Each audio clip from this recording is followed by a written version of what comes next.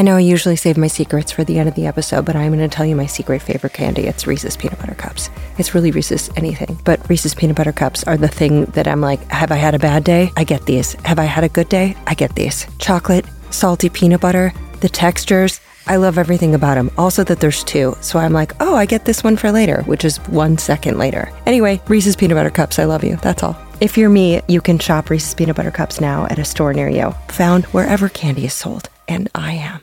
Hey, Fidelity. What's it cost to invest with the Fidelity app? Start with as little as $1 with no account fees or trade commissions on U.S. stocks and ETFs. That's music to my ears. I can only talk.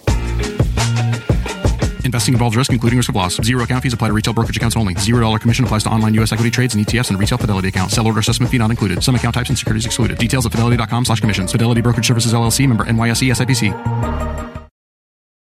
Hi, it's 2022, me again, letting you know this is an encore of an episode everyone needs every day.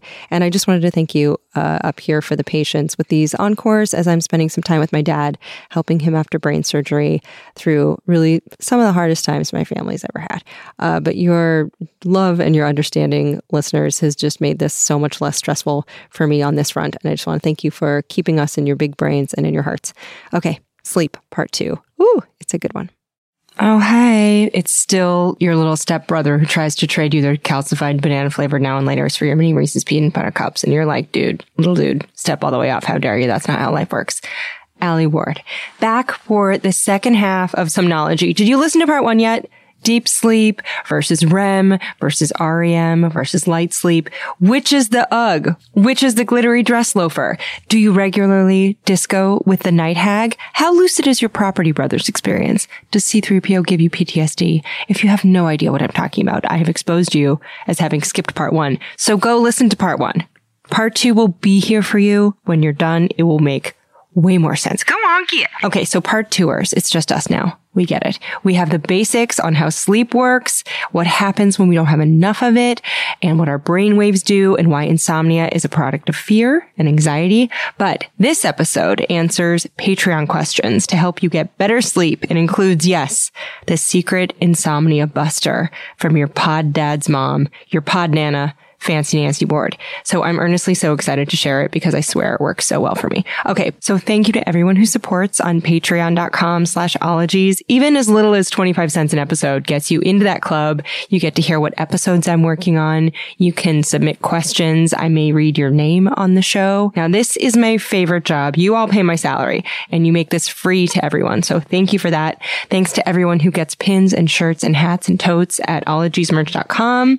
And you can support for no coin, just by tweeting and gramming, tell your mechanic, spread the word. Also by star rating on iTunes or other platforms or leaving reviews, which I read and cherish like notes from the Feedback Fairy. And to prove it, here's a fresh one. I just plucked. Great Dad Jokes wrote in, if Bill Nye the Science Guy and Dirty Jobs had a love child, it would be this podcast. Great Dad Jokes. You get it. Thank you. Okay, so Somnology Part 2. Let's get to your questions with Virginia-based neurologist, sleep whisperer, author of The Sleep Solution, Why Your Sleep is Broken and How to Fix It, and of course, somnologist, Dr. W. Chris Winter.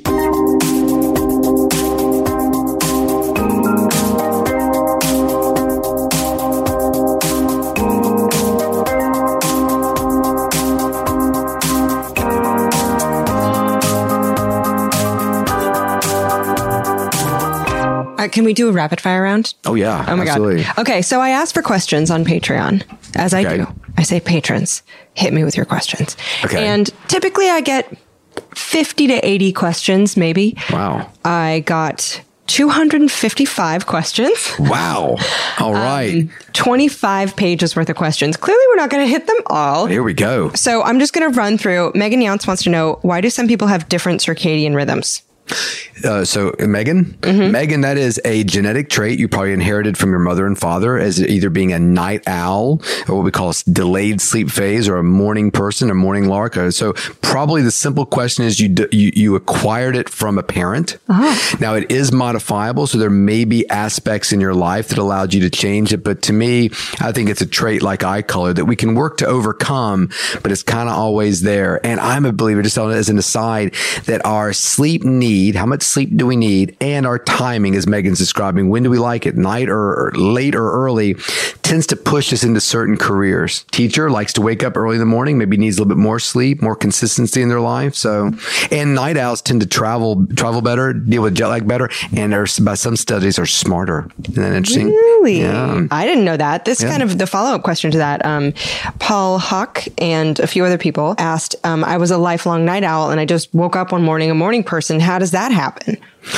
Well, Paul, that's interesting. I don't know. For me, a lot of times things that I'm involved in my life can push me one way or the other. One is like exercise first thing in the morning. I was training for like a triathlon a long time ago and meeting a group of people to do it really early. And I hated it. I dreaded it. But after a few weeks, I was waking up like at 4:55 in the morning, an hour, 5 minutes before my alarm clock went off, and felt really good and was falling asleep at, 10 o'clock at night. So it can be certain things in your life, or as our bodies mature, we tend to become less night oriented in general and more morning oriented. So, the high typical high school student stays up at 3 o'clock in the morning watching YouTube videos, wants to sleep until 2 o'clock in the afternoon, is really upset with mom when she comes in and opens up the blinds before lunchtime. And then you look at grandma and grandpa living down in Sarasota. They get the NutriBullet out at 3 o'clock in the morning, making kale smoothies. And you're like, Grandma, oh my God, what are you doing? It's 3 o'clock in the morning. I know, this is when I wake up. Isn't it great? So we have a tendency to move towards that as we get older. So maybe Paul has just moved there very quickly. So side note, like Paul, I too have recently come to enjoy waking up early when I do it. And I thought this meant like I have finally gotten my shit together. It's happened. But Paul, it looks like it just means we're old and marching ever closer to death. So we win some, we lose somebody. I don't know what to tell you. Now the steely blue gloaming and the morning mist belongs to the olds. So come join our wise wrinkle party. Let's whittle spoons at 7 a.m. over our third cup of percolated Folgers. Tyler Q wants to know, is it possible to tell the exact point someone starts being asleep, or is it just a gradual blurring of lines into unconsciousness? So you can see it on a sleep study, and there is a sense of gradual. So when you look at the brain activity, what you start to see is a slowing of the brain activity. The eye movements that characterize wakefulness become slow and rolling. So the answer is generally over about a 30-second period. That's how we score sleep. We look at 30 seconds of sleep at a time. And when you start to see a predominance of that intermixing of sleep with the light wakefulness, that's when we say sleep happens. So it's a gradient, but it's a very short gradient for most people. Yeah. 30 seconds is pretty short, though. Yeah. And you could see it very clearly. It's not hard to find. Skype a Scientist wants to know, why do some people make weird noises as they're falling asleep, and what can we do to stop them from doing it? Or what can they do to stop doing it? That's a tough one. So one of my favorite weird noises at night is a phenomenon called cataphrenia, which is a prolonged expiratory moan.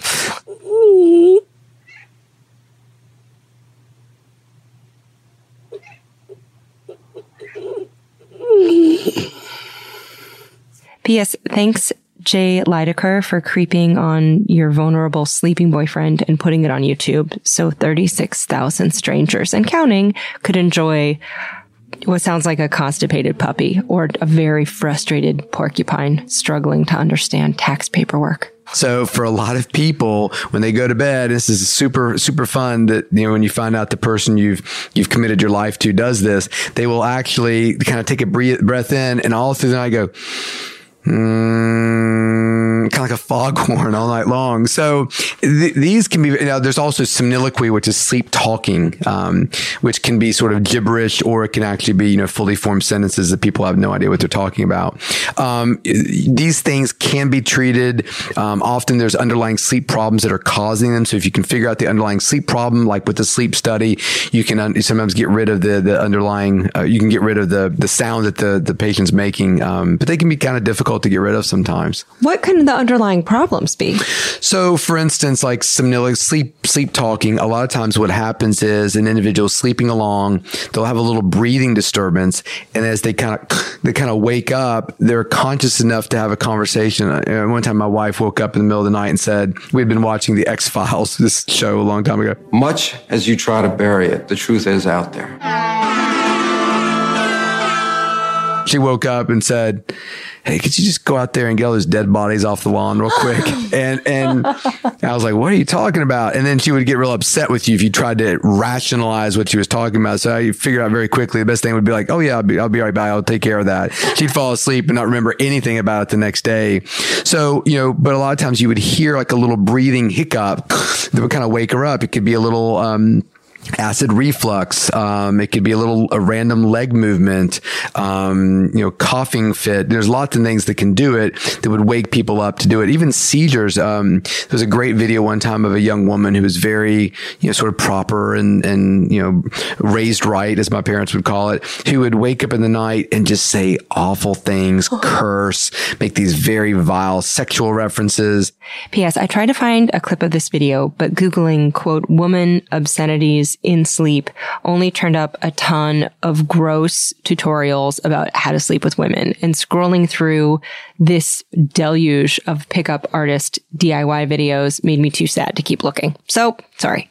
Had no recollection of doing it the next day, and it turns out she was having seizures just at night, and that was the manifestation of the seizure. Oh my God. Yeah. I just thought she was a rude girl. Rude girl. That's right. God. Yeah. She got that treated, but I also hope she'd let her be herself That's more. right. You know what? She's like, That's you know what I right. learned from this? It's a freak flag fly, sister. Yeah. That's right.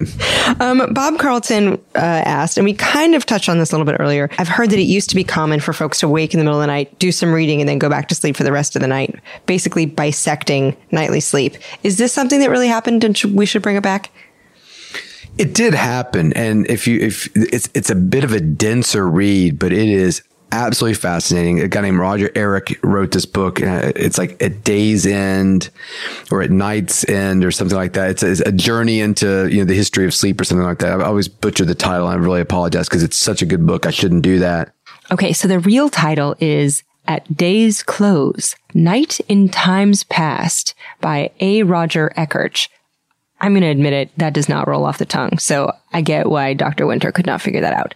But it's all about what happened during nighttime in pre-industrialized eras, from like masquerade balls to crime to inns and taverns and brothels, yarn spinning circles. And I feel like now I need an episode on nocturnology, maybe to shine some light on the topic. Okay, Dr. Winter explains. But he writes about sort of sleep throughout antiquity. And there was sort of this first sleep and second sleep. We would go to bed when the sun went down. We would sleep. We'd wake up. We'd walk around at night and greet neighbors and fall in holes that we didn't see. No! And these passages that he's found are, I think it took him years to write this book. And you read a page and you almost have to close the book and just think about, oh my God, it's so cool that people used to do that. So should we bring it back? I don't know that we should voluntarily bring it back, but I do think it does provide a little bit of this idea of, hey, look, if you want to have a siesta during the day and break your wakefulness period up with a little spot of sleep, I think that's okay. And some would argue natural. I think it's okay if your night period is broken up by a little period of wakefulness. That's not a big deal. What is insomnia? It's not a person who can't sleep. It's a person who can't sleep when they want to. That's part A. Part B is you have to have an emotional response to it. So if waking up in the night is kind of a fun thing for you and you don't mind it, then I think it's perfectly fine and a great way to sort of view an awakening during the night. It's not the end of the world. It's just, you're awake, go with it. And it doesn't do the kind of damage that like a C-3PO alarm clock under your bed would do. No. Very different. The terrifying, screaming, we're doomed, going off over and over. It made the craziest sounds. Oh my God. I can't believe we did that to people. But it was C-3PO. I always thought it was funny. I was like, if we had R2-D2, it probably would have been better. But this random robot screaming at you at 3 a.m. was often just what people needed to wake themselves from a deep sleep immediately. Again, if you missed part 1, the midnight terror of a mechanical C-3PO does await you. Don't forget to wind the clock so we can wake you again tomorrow. I bet you got a lot of people who ended up not liking Star Wars after that, to be honest. That's right. Yeah, Like, it's kind of a visceral no. response to the new movies. Levi Like the Jeans and Ron Smith both asked about shift work, that it's awful for your health, and what can you do to negate the negative effects of that? Levi and the other individual are absolutely right. Ron are right. The thing that terrifies me the most about sleep and sleep science is not insomnia. It's not the person who went 18 months without sleeping. It's the person who is the shift worker who thinks that they're doing okay with the fact that they work a day job and also have a night job to make ends meet. And these are the conversations we have in our clinic. You know, I really think you shouldn't be doing this. Great. Are you going to pay my mortgage, Dr. Winter? No, I can't do that. Okay, then shut up. So we do often get into a position of, they almost feel like they don't have a choice. And the World Health Organization classifies shift work as a class 2A carcinogen now. I think it's incredibly devastating to our health. So real quick, what is shift work exactly? I wanted a clear definition, so I asked the internet. Now, according to the National Sleep Foundation, shift work is work that takes place on a schedule outside the traditional 9 to 5 every day. So it can involve evening or night shifts, maybe early morning shifts, rotating shifts. And yes, the World Health Organization does classify shift work as a carcinogen. So if you heard the surgical oncology episode about breast cancer and its concern, the stats say that women whose work involves night shifts have a 48% increased risk of developing breast cancer. Prostate cancer risk is also elevated, along with a host of other cancers, medical ailments. Now, according to my good friend Wikipedia, this may be due to alterations in circadian rhythm. So melatonin is a known tumor suppressor, and it's generally produced at night. So late shifts may disrupt the production of it.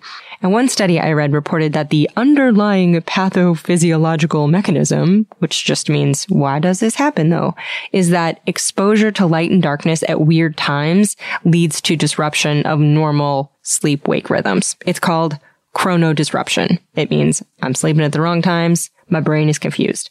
So it's like, who's afraid of the dark? Who's afraid of falling asleep with the lights on? That seems more dangerous now. But what can shift work, like Dr. Winter himself experienced during his medical residency, do to a human? When you look at individuals who are engaged in shift work, we know that they have much more difficulty with their weight, much more difficulty with the blood pressure, more heart attacks, more strokes, more missed work, more GI issues, more psychological issues. I mean, it's just a very difficult thing to sustain. I remember when I was in residency, when we were talking about that, you know, a while back, that I felt that I was clearly at my most unhealthy point in my life. And if this were my job, this is what I'll do for the next 30 years, I don't know that I felt like I would have lost 10 years of my life. Mm-hmm. And when I look back at, even my kids, when we look back at pictures of myself during that time, thank God we didn't have a lot of digital cameras around at that time. But the pictures that we do have, my kids are like, oh God, Dad looks terrible. Pasty white, just looks really unhealthy. And I think it's because I was. So if you're a shift worker, talk to a sleep specialist. There are medications that can help alleviate that.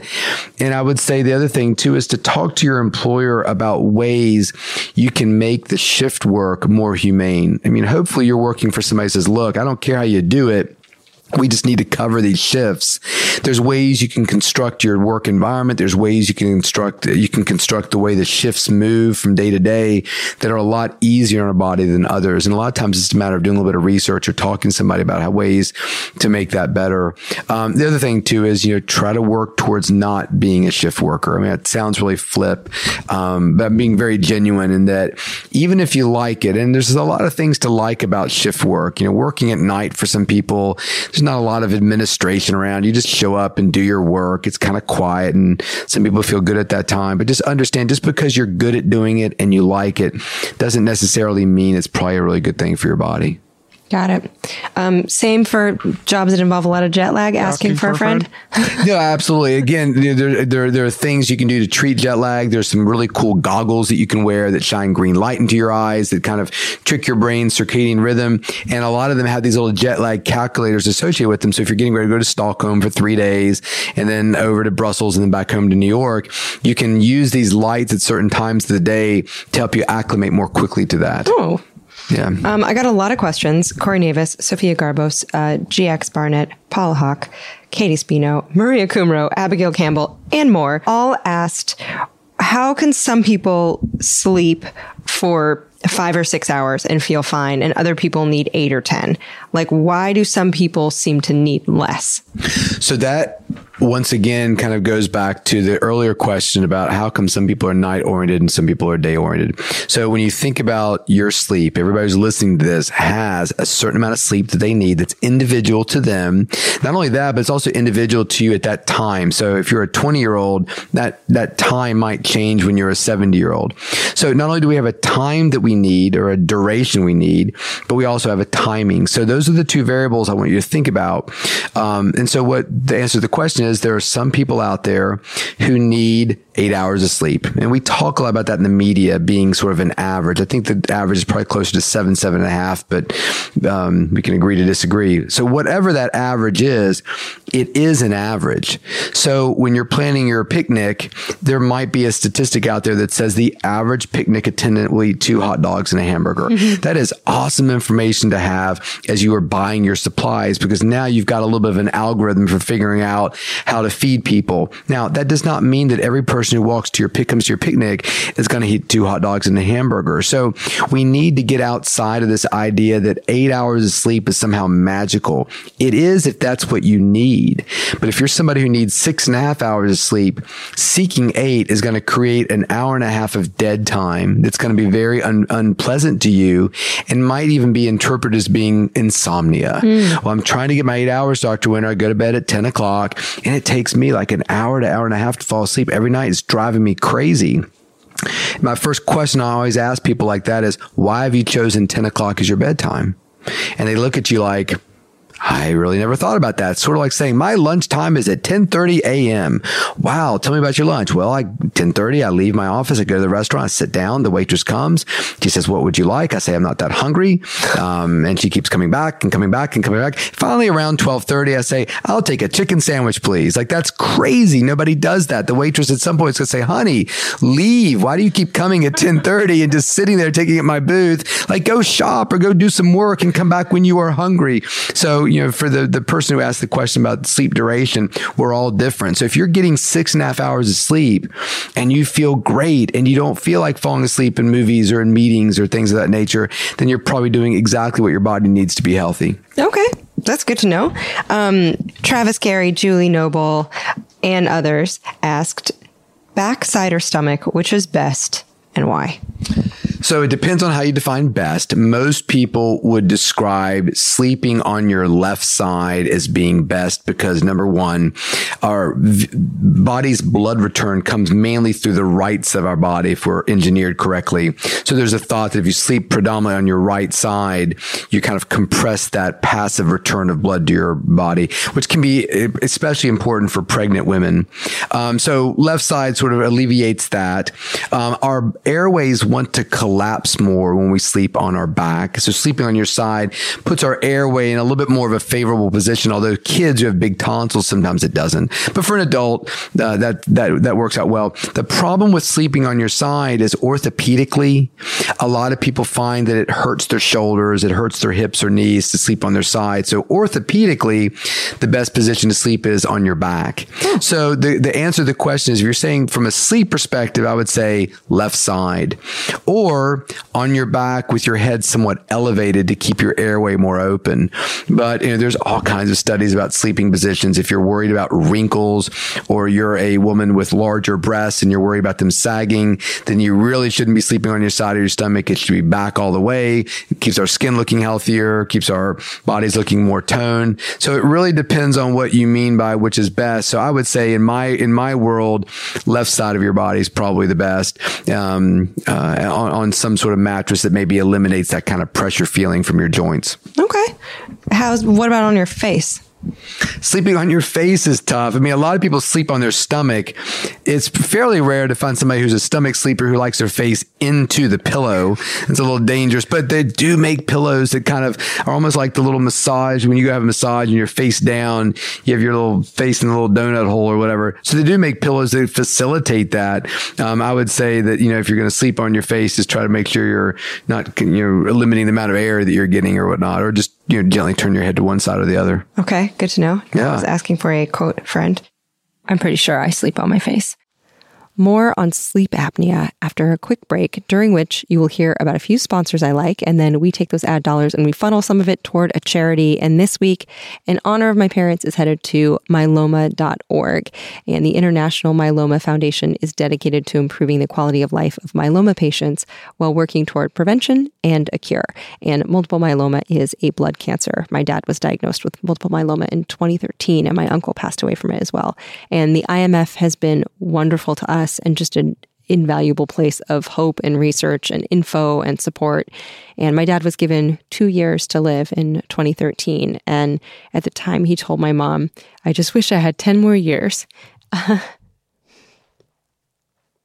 And the outreach and the research that myeloma.org makes possible has kept him with us for 9.5. And we are really grateful for that. So if someone you know has multiple myeloma, you can listen to the hematology episode with Dr. Brian Dury and find the uncut version on my website. There's more patient-specific info on that. So again, that is myeloma.org. And thank you, sponsors, for making that possible. This episode is brought to you by PNC Bank.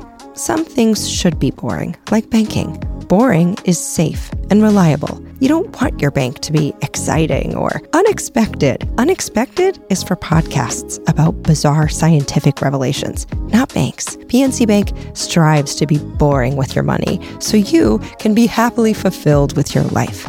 PNC Bank, brilliantly boring since 1865. Brilliantly boring since 1865 is a service mark of the PNC Financial Services Group Bank. PNC Bank, National Association, member FDIC. This episode is brought to you by Merrick Pet Care. And y'all know I have a little dog named Gremmy, which is short for Gremlin. And y'all helped me name her. And there's nothing that we like more than seeing her happy, which means tasty dog foods. And Merrick has been crafting high-quality dog food for over 30 years. They were founded in Hereford, Texas, but Gremmy doesn't care about that. She cares about smushing her face in it and then licking the bowl. And I don't blame her because they use real ingredients and home-style recipes like real Texas beef and sweet potato or Grammy's pot pie. Grammy's like, Grammy's pot pie. Get away from it. It's mine. I also like that on the bag, they show what's in it. And they always use deboned meat, fish, or poultry as the number one ingredient. And I think Grammy appreciates that. So check out Merrick online or in your local pet store and look for their new packaging with real ingredients shown on the bag and inside it. Yum, yum, yum, yum, yum. Oh, KiwiCo. We love you. Kids love you. Parents love you. Uncle Allie's love you.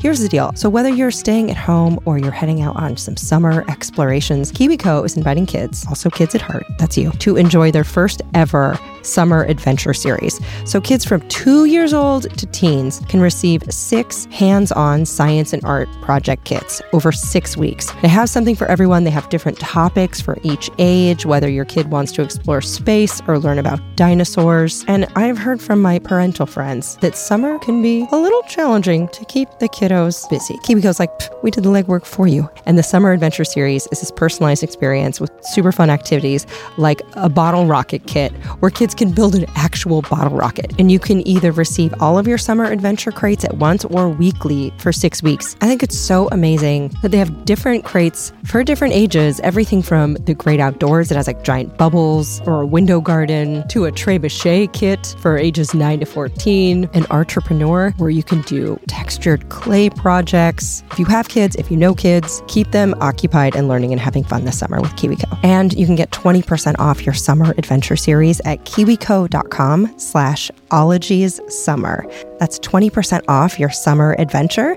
at kiwico.com/ologiessummer. Oh, have fun.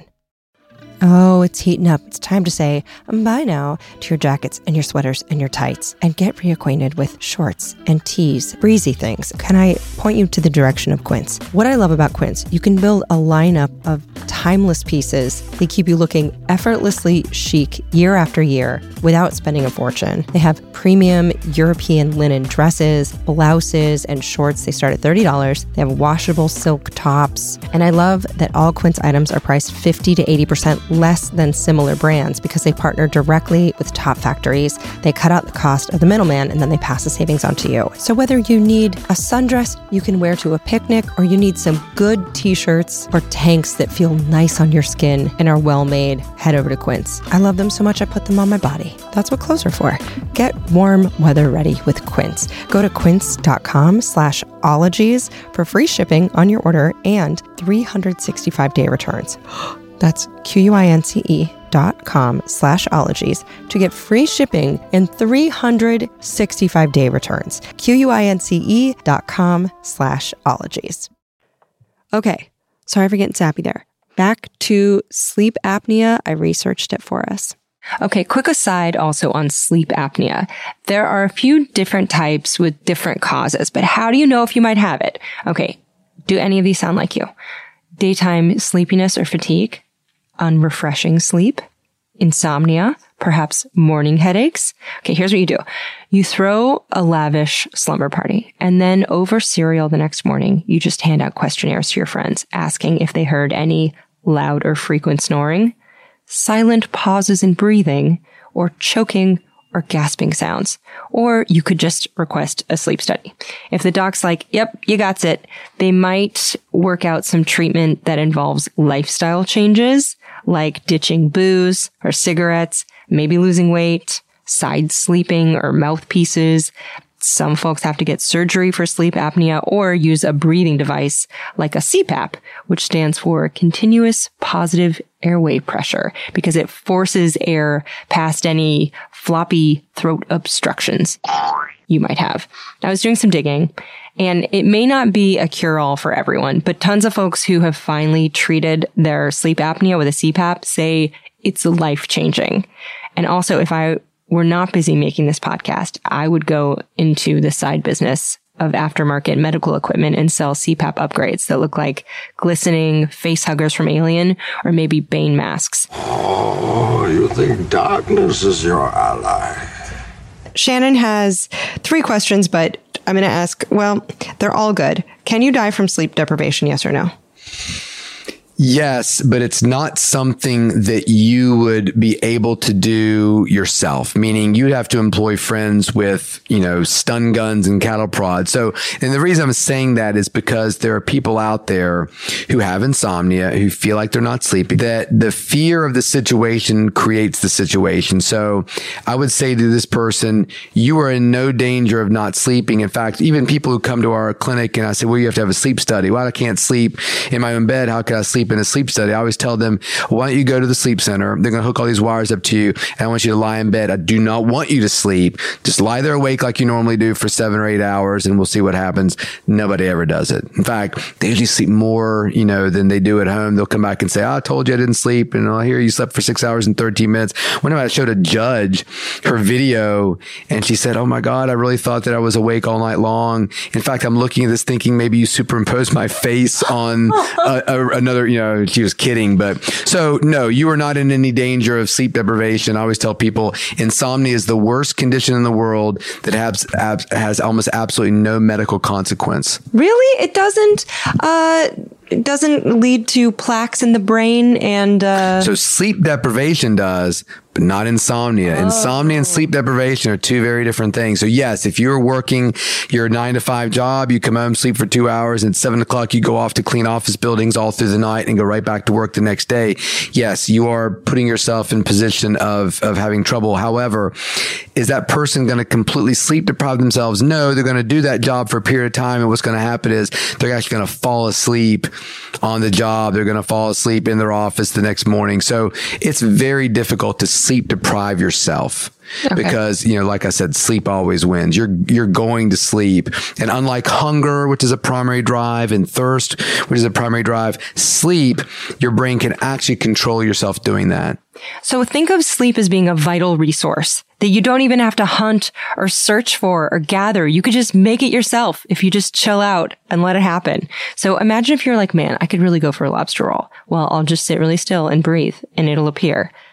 Not sleeping enough is like being hungry all the time when we could just conjure lobster rolls. Now, why are we saying no to sleep, but yes to scrolling for so many hours before bed? I'm asking myself this. P.S. If you hate lobster rolls and this analogy doesn't work for you, I don't care because it was for me. I was talking to me. This aside was a private moment between my heart and my brain and my mouth. Anyway, so sleep happens. So at some point, it just takes the decision out of your hands and you fall asleep. Huh. Shannon also wanted to know, does lack of sleep make you fat? It does. So poor sleep in a lot of ways makes you fat. It makes you too tired to want to go to the gym. You're sitting around more, which creates a problem. We actually burn less calories when we're sleeping poorly. But the biggest thing is we start to create this biochemical cascade of chemicals that make us feel full go away, chemicals that make us crave really bad foods or in abundance. I always tell people when I was in residency and really struggling and sleep deprived, I would go to this little convenience store in the hospital, and there were these little packages of Chips Ahoy cookies, and then they had like the 33% more family size bag. And I would lie to Phyllis, this little woman who worked there, be like, oh yeah, some of the doctors are wanting some cookies. I want 1 or 2, but no more than 3. But I need the family size bag. And by the time I got out of the convenience store, I'd eaten the entire sleeve, and so when I look back on those days, I think, oh God, it was so driven by something. I didn't want that many cookies. It makes me kind of sick to think about right now, but oh man, I could put a hurting on those cookies at the time. Then, of course, these cookies put a hurting right back on you. So why does this happen? Let's blame a trio of hormones, shall we? There's leptin, which tells your brain's hypothalamus like, nah, I'm good, man. I'm not really hungry. So this appetite controlling hormone leptin is supposed to peak while you're asleep, but if you've been snoozing weird, it goes a little wonky. Now there's also ghrelin, which is the flip side of the leptin coin, and it signals to your brain that it's chow time. And too little sleep means a veritable monsoon of this hormone. Also insulin, the third one, stores fat, and yes, our insulin gets disrupted when our sleep sucks. So I am no medical person, but I can confirm this research because once I was very tired on a flight and I asked a stranger if I could have some of his Sour Patch Kids, and he gave me the rest of the bag. I think out of pity and also fear. So there's your anecdotal evidence. Also, they were really good. Julie Noble wants to know, I've heard that women are typically lighter sleepers than men. Is there a science behind this? I think there are actually some studies that show that, and also some studies that kind of relate it to childbirth, male of species going out to find food, female species protecting cubs and whatnot. So there are some studies that sort of look at that. So I think that's not an unreasonable thing to think, for sure. What do you tell new parents who are like, I can't sleep, this baby's crying, but I cannot just ignore the baby? What do you tell them? Yeah, I always tell parents, look, for the first few months of the child's existence, it's gorilla sleep.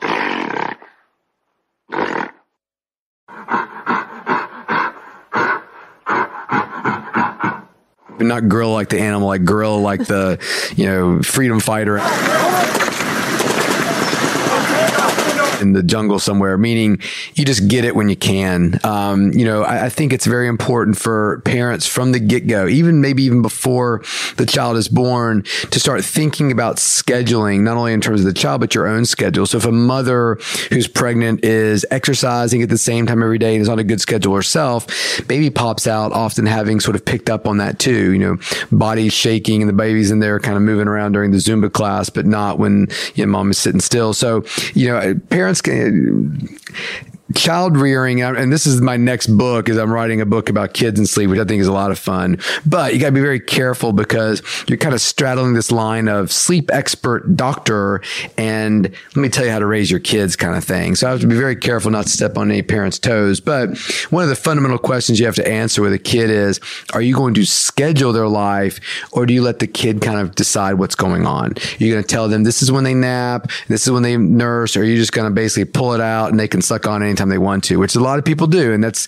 perfectly your choice. But when you don't build in some sort of structure or a schedule to a little baby, it doesn't develop a schedule. So again, is there a baby out there that's not sleeping? No, there's not. Is there a baby out there who's sleeping so inconsistently and so unpredictably it's driving mom and dad crazy? Absolutely. So if you can predict your kids' sleep or quiet times, you as a parent can get anything done. So to me, that's really the goal of those first few months of life, is really being careful about the messages you're sending. Okay, nap time is from 10 to 11. What happens if the baby goes down, screams his head off until 10:45? What do you do at 11 o'clock? Are you going to wake the baby up because that's the end of the nap time? Or do you just go ahead and let them sleep for the hour because, well, they didn't sleep. They didn't say. So I would say you wake them up at 11 o'clock and you do it with a smile. And you have fun with them. Now the baby's trying to fall asleep in the car seat going to the store and you don't let them. I always kept these little wet washcloths in my car. And when my kids started falling asleep in the car, I would take their shoes off, mess around with their feet, which made them cry. They hated that. And when that didn't work and they were still falling asleep as I messed with I would just take a wet washcloth and throw it in their lap. And they would get all upset about it. And, oh God, now I've got this cold, wet thing on my lap, or they'd play with it or suck on it. I didn't care as long as they weren't sleeping, because this is not the time we've determined to sleep. You had your time about an hour ago and you screamed and rocked your cage. No, we never did that. Your crib the entire time. So to me, get your kids on a schedule. That's step one. P.S. Dr. Winter is not alone in seeing this visual correlation. I found an article titled, quote, "Why Cribs Kind of Look Like Cages" on fatherly.com. And it said that cribs have evolved from the 1700s. There was an Italian practice of popping a slatted half shell of an old whiskey barrel over your wee one, kind of like a protective cage, so you wouldn't roll over it and kill it in bed. Oh, simpler times. 18th century, state-of-the-art baby technology was just a liquor-soaked splinter cage for parents who care enough to provide the best. Mike Melchior and Ashlyn Todd McLaren all kind of asked, why can you sometimes sleep for a really long time and feel super lethargic and sluggish?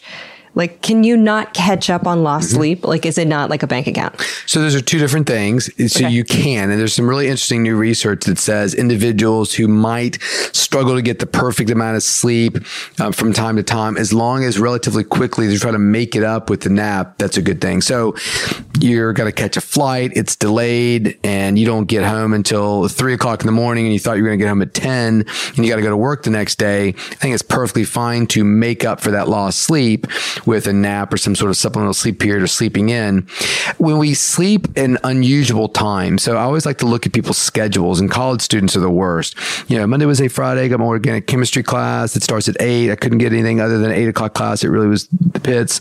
And then Tuesday and Thursday, I don't have a class until noon. And then on Friday night, Saturday night, Sunday night, I don't even go out until 2 in the morning, let alone, Waffle House, whatever, the next morning. So when people have these schedules that are kind of all over the place, the brain adopts this position of, what do you expect of me at 9 a.m.? On these days, we're sound asleep. On these days, we're already an hour into an organic chemistry lecture. And on these other days, we've just gone out a couple hours ago. So your brain, I always say, this is my term, makes no sense to a lot of people, but your brain just kind of goes gray. There's no black, there's no white. It just kind of adopts this. It's how people feel who live in Portland or Great Britain. It's gray all the time. There's no sunlight. So you're just kind of like, I'm not terribly depressed, but I'm also not super happy either. And, so you're just kind of this kind of melancholy all the time. I think people feel that way. So to me, The answer to that is probably number one, there is this entity of sleep inertia. We try to sometimes make up our sleep and we have these massive sleep blocks. So our brain doesn't exactly know how to feel when we wake up. So a lot of people will feel worse after a night of sleep or even a nap if it sort of surprises the brain. So the best way to sleep, the best way to nap is to try to have your sleep period end at the same time every time. Oh, okay. So it's a very difficult thing to get somebody to say, look, even you have the opportunity to sleep till noon. It'd still be better if you woke up at 8, had a little something to eat, went outside with their sunlight, walked the dog, a little bit of physical activity. And then if you wanted to supplement your sleep, take a nap at a designated time. So that way we don't interrupt what your brain is sort of expecting. Mm-hmm. You know, we don't get hungry generally because we need food. We often get hungry because our brain is saying, oh, it's noon. This is when we usually have the chicken sandwich. So here we go. Let's get ready for it. It's not, oh, we're calorically needing food a lot of times. So we're just trying to create a good rhythm for our brain. So if our meals are in rhythm, our exercise is in rhythm, often our sleep will follow suit. Oh, that's good to know. So you can make up for lack of sleep. So if you stayed up all last night doing some great project for work, as long as you can make it up pretty quickly, you'll scientifically live just as long as the person who always gets the right amount of sleep. Okay. Booyah to them. Booyah. Corey Navis, Michael Sadambuga, Emily Mankus, Melissa Brewer, Janella Lindauer, John Worster all asked kind of about sleep supplements, about melatonin, about Ambien, about taking something to sleep. Is that good or bad? What are we dealing with? So my disclaimer will be, I'm not a big fan of sleeping pills. I think that they certainly have their place. And I guess I would think of a sleeping pill like an appetite stimulant. You probably don't know that many people who take appetite stimulants. They do exist. They're out there. But when we all go out to lunch, and we're sitting around, everybody's ordering food and you don't feel hungry, what do? My guess is you don't say, oh gosh, hey guys, does anybody have an appetite stimulant? Because I'm really not hungry for lunch right now. And I know if I don't eat, I'll starve to death. And I've seen these videos on the internet of people starving to death. It looks terrible. I don't want to do that. So please look around, find something for me to take. So we don't think that way when it comes to our food. We think, it's unfortunate because this food looks really good and I'd like to eat, but I'm really not that hungry. But oh well, I'm sure I'll get hungry at some point in the future. So I think for a lot of people, sleeping pills become a crutch that is completely unnecessary and kind of this weird lie that you need something to fall asleep that other people don't. Now, the flip side of that is a shift worker. You work 7A to 7P for 4 days. You have 2 days off and you go back working 7P to 7A. So you're constantly moving backwards and forwards. You're a traveler. You fly to Shanghai every 2 weeks to do business and you have struggled to adapt. I think those are perfectly appropriate reasons to take medications. Melatonin in particular, because it's such a good drug at helping us adjust our circadian rhythm. Okay, so quick aside, melatonin is that hormone. It's produced by a tiny, pea-sized, mid-brain little nugget called your pineal gland, and it makes you sleepy. It helps you dream. And for a long time, we thought only animals made melatonin, but it turns out it's in a bunch of plants, you guys. So now we have melatonin supplements and gummy vitamins and over-the-counter access to it. But some experts warn against using the supplements long-term because it can cause next-day grogginess or grumpiness. But what is a big melatonin cock blocker, you ask? Good question. And it's blue light. So to boost your natural melatonin in your brain, this is why people say lay off the screens after dusk. Newfangled light sources like screens and phones blast daytime rays into your brain at the wrong times. It's very confusing.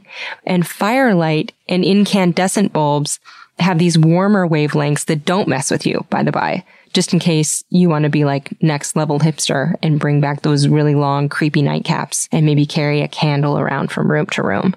I'm kind of feeling that. And between that aesthetic and whittling spoons at dawn, I'm kind of smelling a real Allie Ward Instagram rebranding over here. Just coming over the sunrise horizon, my friends. Who's into it? No one? Fine. Okay, so why else might someone take a sleeping pill or a supplement? death of a loved one, you lost your job, some emotional upset. Do I have a big problem with a sleeping pill? I don't. But the plan should be, hey, here's a sleeping pill. I'm really sorry this thing happened to you. This will help you kind of get through this immediate, burn of the situation. But then we're going to do things to move us away from it. It's amazing how many people I talk to. All right, why do you take Ambien? Well, I can't sleep without it. When did that start? It started, it's because of the divorce. Oh, I'm sorry to hear that. Has that been hard? Well, it was 17 years ago. Like, number one, she's not coming back. Stop carrying that torch. Number two, the reason why you're taking the Ambien has nothing to do with the divorce. It's because now the divorce precipitated a problem that something is perpetuating. So let's get down to the bottom of what that is. So if you're taking melatonin every night, be careful with that. It can actually make you feel like you're constantly traveling east, because most people take the melatonin right when they go to bed. If you're giving your kids melatonin because it helps them sleep, I've got a big problem with that as well too. So pills and sleep, I think that they don't really belong with each other. And ask your doctor the next time, what is the evidence that this medication works? It's surprising some of the answers that you'll get. Or if there's even an indication for this drug, a lot of people take the drug Seroquel, which is an heavy duty antipsychotic to help them with their sleep. And not only is it not indicated for sleep, it's actually recommended that people not take that drug for sleep. Just be careful about the medications you're getting. Doctors, their heart's in the right place. They want to do something. And for you to say, I'm not sleeping, they feel very compelled to do something. And often that comes in the form of a pill. Okay, so remember, blue light from our phones and TVs and laptops is just not something we've evolved to see at night. Our brains process blue light as like, okay, daytime, awakeness. Now, if blue light is the cock blocker of melatonin, then it might be helpful to block that cock block with cool blue blocker glasses. And by cool, I mean warm toned. Now, which brand of glasses should you buy? There are a million. Research them first. I found an article on Consumer Reports that tested 3 different brands, and they ranged in price from $8 to like $55. And the ones that cut the most blue light, they found out were the cheap ones. One brand called Uvex Skyper rated the highest. So the most expensive ones cut about half the blue light as the cheap ones in this particular study. So look it up first. P.S. If you are researching these glasses on your phone in bed right now, just let it wait till tomorrow. Couple more questions and then I'll let you know. Yeah. Here's Carl and Hales Parcels asked about blue lights on cell phones. Should we be turning our phones to yellow? Should we be taking our phones and throwing them into a landfill? What should we be doing?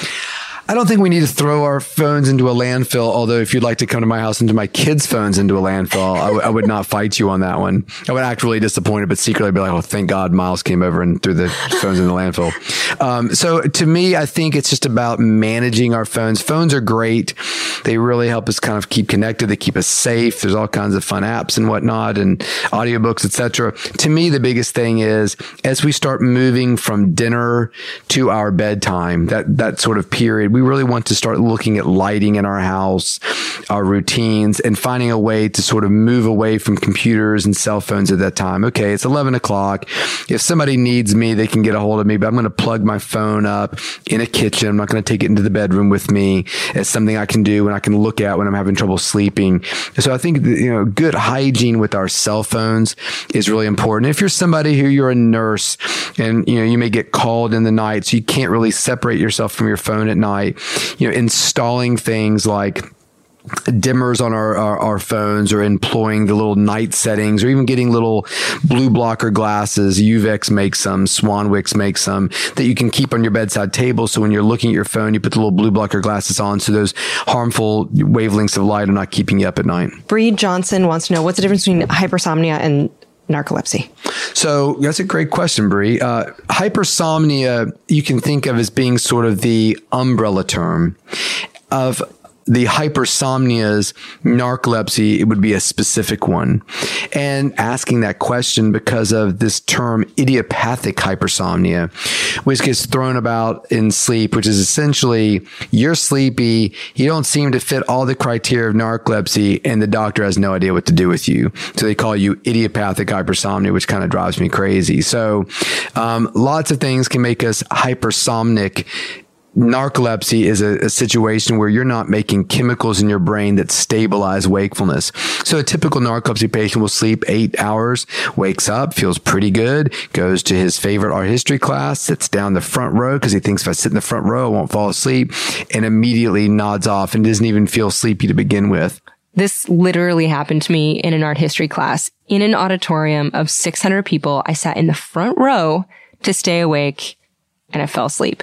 So either every person on earth has done this specifically in an art history class about double-barrel vaulted ceiling architecture in Clunail villages, or I'm just more and more convinced that Dr. Winter guessed this because there is a glitch in the simulation.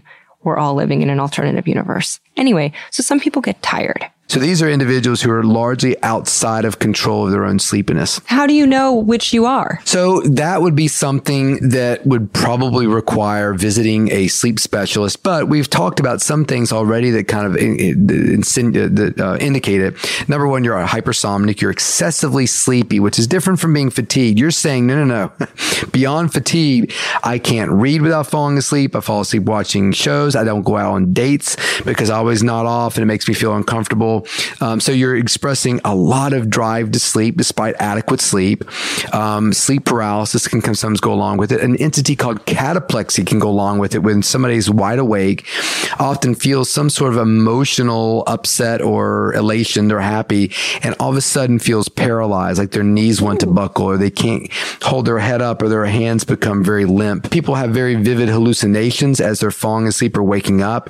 I had a young woman with narcolepsy who had this hallucination that her husband was like rummaging around her underwear drawer. And so she confronted him the next morning and said, what were you looking for? Why were you in my underwear drawer? He's like, I was not in your underwear drawer. And she's like, I'm certain that you were. He's like, honey, I would tell you if I were, I wasn't. And she came to understand that over time, she was having these very vivid hallucinations as she was waking up that really weren't real. Oh, wow. So a lot of people with narcolepsy struggle to discern reality and something that's not, meaning I thought I did a podcast with Allie, but I ran into her and she's like, no, we haven't done it yet. It's coming up next week. So you start to doubt, did I pay the bill? Did I have the conversation with my neighbor about borrowing the lawnmower? Did the podcast ever happen? They sort of live in this weird place in between reality and dreaming and have this difficulty understanding which was real. Oof. Are there any movies about sleep that you love or hate? I remember a movie called Insomnia. I think it was like with Al Pacino and Robin Williams that I always thought was really interesting because it was mainly filmed in Alaska when it was always dark. I always thought that was kind of interesting. Are you doing okay? I mean, you haven't been sleeping much, Detective Dormer. Another night up like this and you're really going to lose it. Don't worry, Will. You can sleep when you're dead. So this movie seems kind of scary, but very Al Pacino-y. That's my official scholarly review. Also, his character's name is Detective Dormer, and it's about sleep. Dormer literally means sleep in French. I only watched a trailer, but if there is not a scene in this movie where two cops are like eating apple fritters in a squad car being like, it's so weird that this movie is about sleep and your name literally means sleep, then I refuse to see the film. Generally, Hollywood tends to treat things like narcolepsy as almost comical. You know, it's a funny character that every time something happens, he falls over. Maybe the one that I would like the most is Inception, because it sort of touches on this idea of lucid dreaming, which I thought was really cool and really took it to a neat place. I think lucid dreaming is a fascinating topic. So maybe that's the one that I would choose. Is lucid dreaming something you can choose to do? It's something that you can, it's a skill. Now, some people just do it. If you've never had lucid dreaming, so lucid dreaming is simply being aware that you're dreaming when you're dreaming. As long as I'm so horny for etymology in this episode, lucid comes from the root word for light or clear, and it was coined by Dutch psychiatrist Frederik van Eden in a 1913 paper called A Study of Dreams. So exploring free will in different states of consciousness was pretty progressive for an olden-timey dude. But he also thought that demons caused nightmares. So, you know. And then dream control is sort of the next step of, oh, wow, I'm dreaming that I'm, doing this thing. I'm staying on top of a building. Dream control would mean you could actually just control yourself, jump off the building, and then fly. So you can do it. And the way to do it is to really start becoming aware of your own reality. And so what I would do when I was going through this phase of trying it out and writing about it, for this outlet, during the day, I would take my ring off, my wedding ring off. I would turn it around and look at it and kind of look at my hands and say, this is a real thing I'm doing. I'm not dreaming. And I would put it back on. So I could actually do that in my mind as I drove or as I was talking to patients. And then what you start to do is you start to question reality in your dreams. And so what happened was I would have these dreams. I had one dream that I was going to a circus, and all of a sudden I was like, wait a minute. And I would look at my hands and they were all distorted. I was like, this is a dream. I'm doing it. And I would wake up because I was so excited. But eventually you get to this place where you just kind of make it a habit to sort of question your reality throughout the day, and you bring that behavior into your dreams. And as you start to realize, oh, wait, this isn't a dream, you can do a lot of really cool things. One is look at your hands. Our brains do a very poor job of rendering our hands in our dreams. So you'll have like 12 fingers or like 2 massive monster fingers or something. So side note, I looked this up, and there's this whole wiki site and forum on lucid dreaming wherein people shared their weird finger experiences. Here are 2 of my favorites. One is, I remembered to do a reality check, so I looked at my hands and realized that they're actually claws. Another person said, quote, my fingers appeared jumbled as if I had no bones. Okay, so old Ward is no Edwardian era mental health professional, but I'm fairly certain that these people are just afflicted by demons. The other thing you can do is pull your skin or push your finger into the palm of your hand. A lot of times it will pass through, or your skin's very flexible. If you look down at your feet often don't touch the ground, which is probably where not to touch the earth. Your feet don't touch the ground. Our brain has trouble rendering our body in 3-dimensional space. It's really cool to look up at the ceiling of your house, which often looks like the sky. Everything when we look up typically looks dark during a lucid dream. My favorite thing is try to find a mirror in your dream and look at your face. That is absolutely a total freak show. Oh my God. Yeah. It's cheaper than drugs too. I would imagine so. Yeah. And you can get better at it. I had a swim coach. One of my son's swim coaches told me one time he was such a good lucid dreamer that he could actually plan out. He could use the time in his dreams constructively. Like he would think, okay, well, we're going to swim this team next week. I'm going to construct my relays this way. I'm going to actually sacrifice this relay because I don't think we would beat them anyway. And we'll put them in these events. So we have it all worked out by the time he woke up. Oh my God. It was really interesting. Yeah, that's billable hours. That's good. That's exactly right. And any flim flam you'd like to debunk? Any myths that you want to dispel? Alcohol is terrible for your sleep. Have as much as you want. Just have it with breakfast. Do you want a mimosa? Yeah. In general, I always tell people, look, sedation and sleep are 2 different things. Michael Jackson, Heath Ledger, a lot of people figure these things out the hard way. And it's always upsetting to me that I know people like that and people out there going to people for help. And it just seems to be this arms race of how much sedation can we give somebody. So be very careful with that. P.S. So speaking of alcohol specifically, it can help sedate you into light sleep. But do you remember how REM sleep happens in the second part of the night? And it's the one that's restorative for your memory. It's good for your mood and concentration. So alcohol disrupts that. It's kind of like the friend who leads you to a party and then ditches you there. And the party sucks. Do not trust it. Alcohol can be kind of a dick that way. I think the idea that if you in your dreams, if you're falling and you hit the ground, you die. I don't think that's really the case at all. That's not true. I don't know. There's so many great questions. I feel like we've covered everything. What about things to like counting sheep or the method where you breathe 7 in, 4 out? Absolutely. So this breathing exercise was developed by Dr. Andrew Weil, who kind of cribbed it off of pranayama, which is an ancient technique. So the gist is you do this. You exhale completely through your mouth and you make a whoosh kind of sound. And then you close your lips, inhale through your nose as you count to 4 in your head. So 4 count. Hold the breath in for 7 seconds. And then over the next 8 count in your head, make a whooshing exhale from your mouth. So you practice this pattern for 4 full breaths. You Inhale for 4, hold for 7, exhale over 8. It's supposed to distract you from anxiety and calm your nervous system. You're breathing, you're getting oxygen, you're doing math, you're not thinking about whether or not the thing you bought for the office gift exchange was too cheap. But what's my mom's big insomnia trick? Here it is. I feel like it deserves a soft drum roll. Okay, good.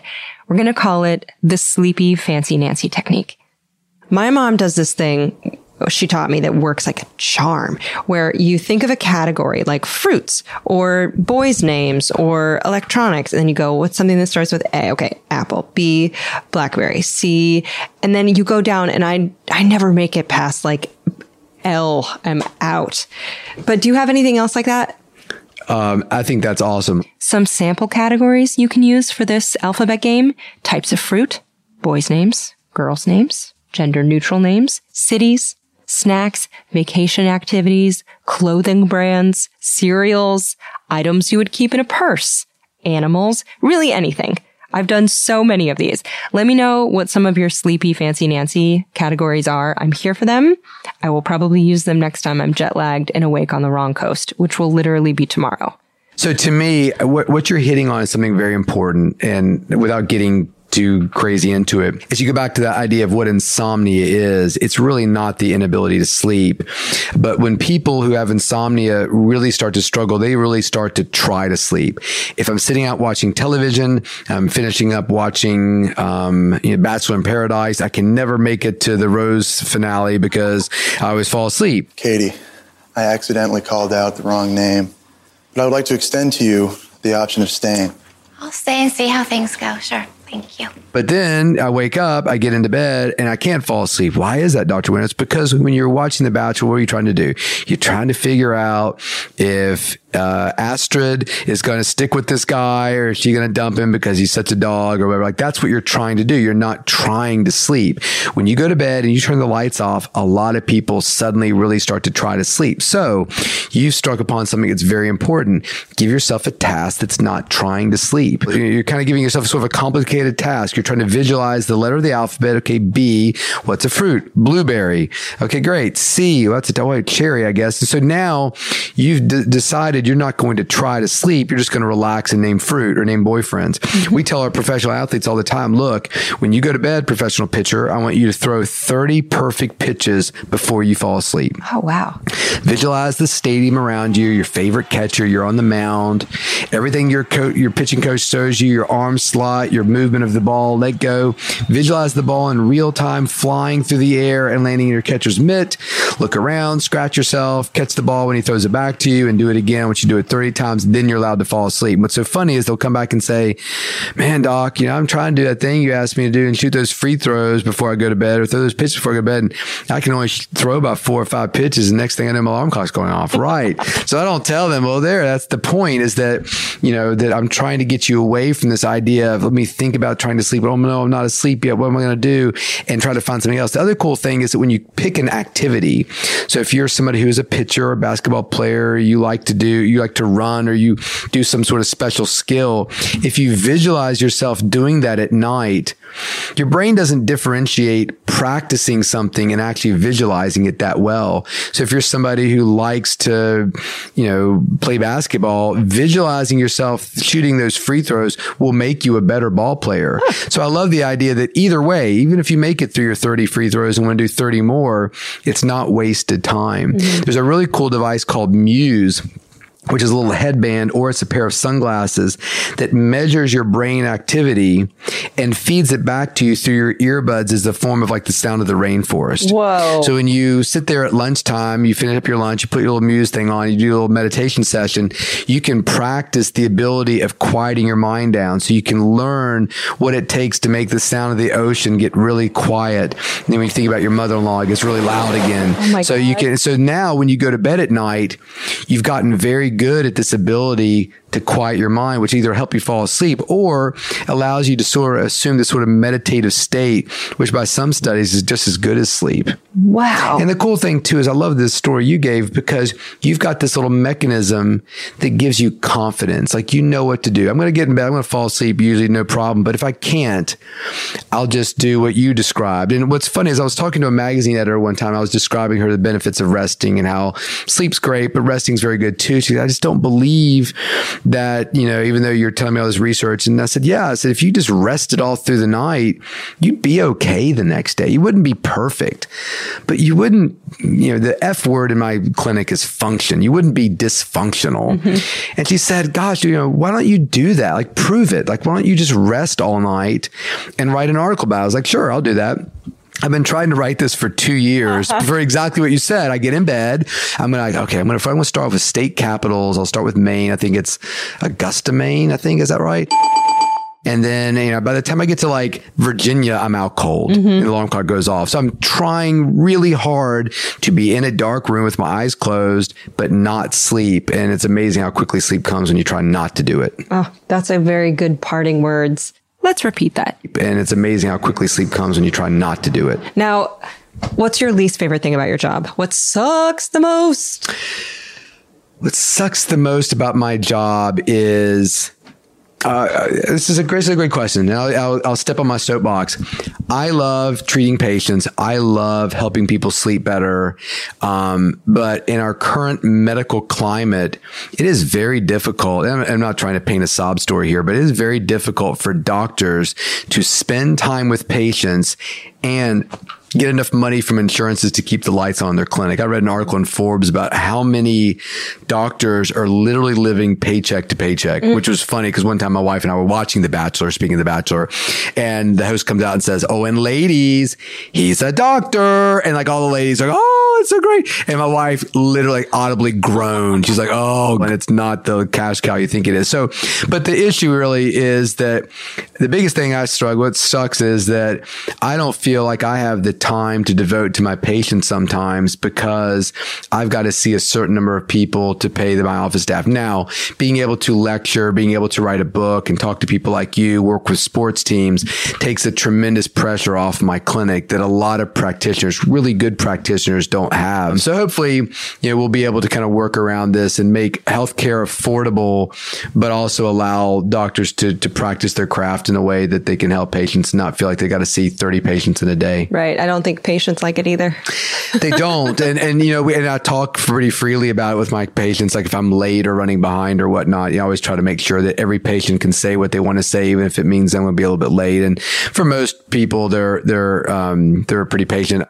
They're pretty patient. So thanks for your patience, patients. Oh, fuck. Do I have to do another etymology for this one? I do. I can't not. Okay. So I just looked this up and the root for both patience and patience is the Latin for suffering. So next time someone thanks you for your patience, they're saying literally, thank you for suffering for me, which is kind of endearingly emo. I like that. Patience and being able to suffer evidently is a virtue. And what's your favorite thing about your job? My favorite thing about my job is the idea that sleep, everybody likes to talk about sleep. Sleep, and it's one of those things. If I go to a party and introduce myself as a neurologist, I got a grandmother who's got Parkinson's or whatever. But if you talk about sleep, everybody's got a story to tell. It's sort of this universal thing. And I love to tease other doctors about, I missed that article on Time Magazine that said mysteries of the spleen, and this poor guy has devoted his life to understanding the spleen. But, also, there was National Geographic we subscribed to. Just recently, there was back-to-back issues on athletic performance, which is near and dear to what I do. And the next issue was sleep. People love it. It's fascinating. It's cool to talk about. The brain's awesome. So, if you're like the toe doctor or the spleen doctor, it's not fair. I'm telling you, I get it. It is not fair that media does not pay as much attention to you and all the awesome things that you're doing. So to me, it's just the diversity of different things you can do with sleep are so much fun. I get to talk to people like you and hang out and talk to a baseball pitcher. It's like every day is different. So much fun. Well, I'm so excited you did this. Thank you so much. It was my pleasure. Yeah. Anytime. So ask alert people all of your groggiest questions because it might change your whole life and your dreams. So once again, Dr. W. Chris Winters is at Sport Sleep Doc on Twitter.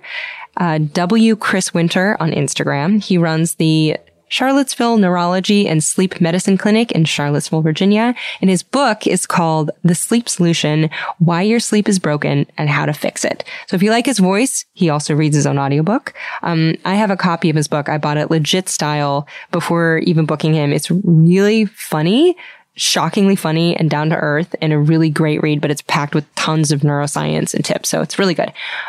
Ologies is at Ologies on Instagram and Twitter. I'm Allie Ward with 1 L on both. I'm also on Did I Mention Invention every Saturday morning on the CW in case you want science content that's a little more polished, kid friendly, has 0 F words or talk about butts. You can find Ologies merch at ologiesmerch.com. Sales help support the making of the show and also helps you find other ologites in the wild. Perhaps you'll spot someone in a shirt. Thank you, Shannon Feltis and Bonnie Dutch, who reached out to me after episode 1 to offer to help me make that a reality. Also, thank you to the mystery person who sent me an envelope of cash in the mail to help support the show and signed it Ken, damn it, I mean Steve. I'm buying rechargeable batteries for the Zoom recorder like a sensible uncle would. The Ologies Facebook group is popping off, full of kind, curious, funny people. Thank you to Aaron Talbert for helping run that.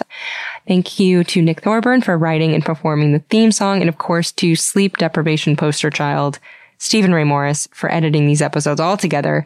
Okay, at the end of this show on Ologies, I tell you a secret. And this week's secret is that this morning I found 3 eye masks, aka pinned socks, behind my bed. And my other secret is I had this epiphany the other day that when it comes to doing things we've never done or are too scared to do, being scared of doing them and not doing them is way more painful than doing them. Even if you get it a little bit wrong and it's not perfect, you can always do it again.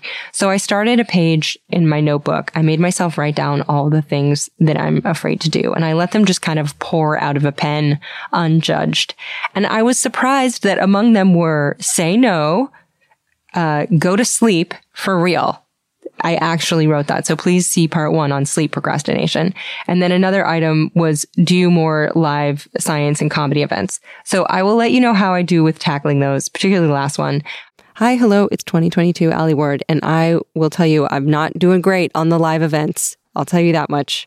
Because when I recorded this in 2018, I was not aware that there was a cute little virus on the horizon, just cackling all tiny at me. So maybe not so many live events the last couple of years, but we'll see. Also, again, thank you for being such sweetie peas about my family situation. If you've been missing any updates, your beloved grandpop, the original dad of Ward, has reached a bit of a bend in the road with cancer. And after emergency brain surgery last month, his doctors have told him it's time to just rest and stop treatment and just enjoy what's left. So we've had a few encore episodes while I sit on the couch across from him and we just give him anything he wants to eat. And we watch the Warriors play basketball and we tell him we love him a lot. So that is up right now with the House of Ward. But we've got some new episodes we've recorded. We're just working on them slowly behind the scenes as we prioritize other stuff. And that's why we've run encores the last couple weeks. So thanks for bearing with us. All right, back to life advice from 2018. And if you have a few minutes and a piece of paper and a writing utensil, just make yourself write down what you're a little afraid to do, because it might surprise you what you write down and maybe just give you a little gentle kick in the tush to do them, because it's so much worse to hold back than it is to try and fail again. So we might as well just do things as long as we're alive, right? Okay. So that's my secret for you this week. I'll let you know how I'm doing on those. And meanwhile, get some sleep.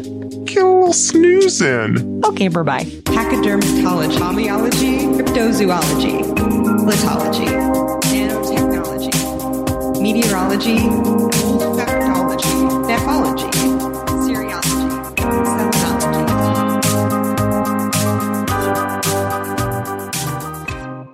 Good night, everybody. Everybody, everywhere.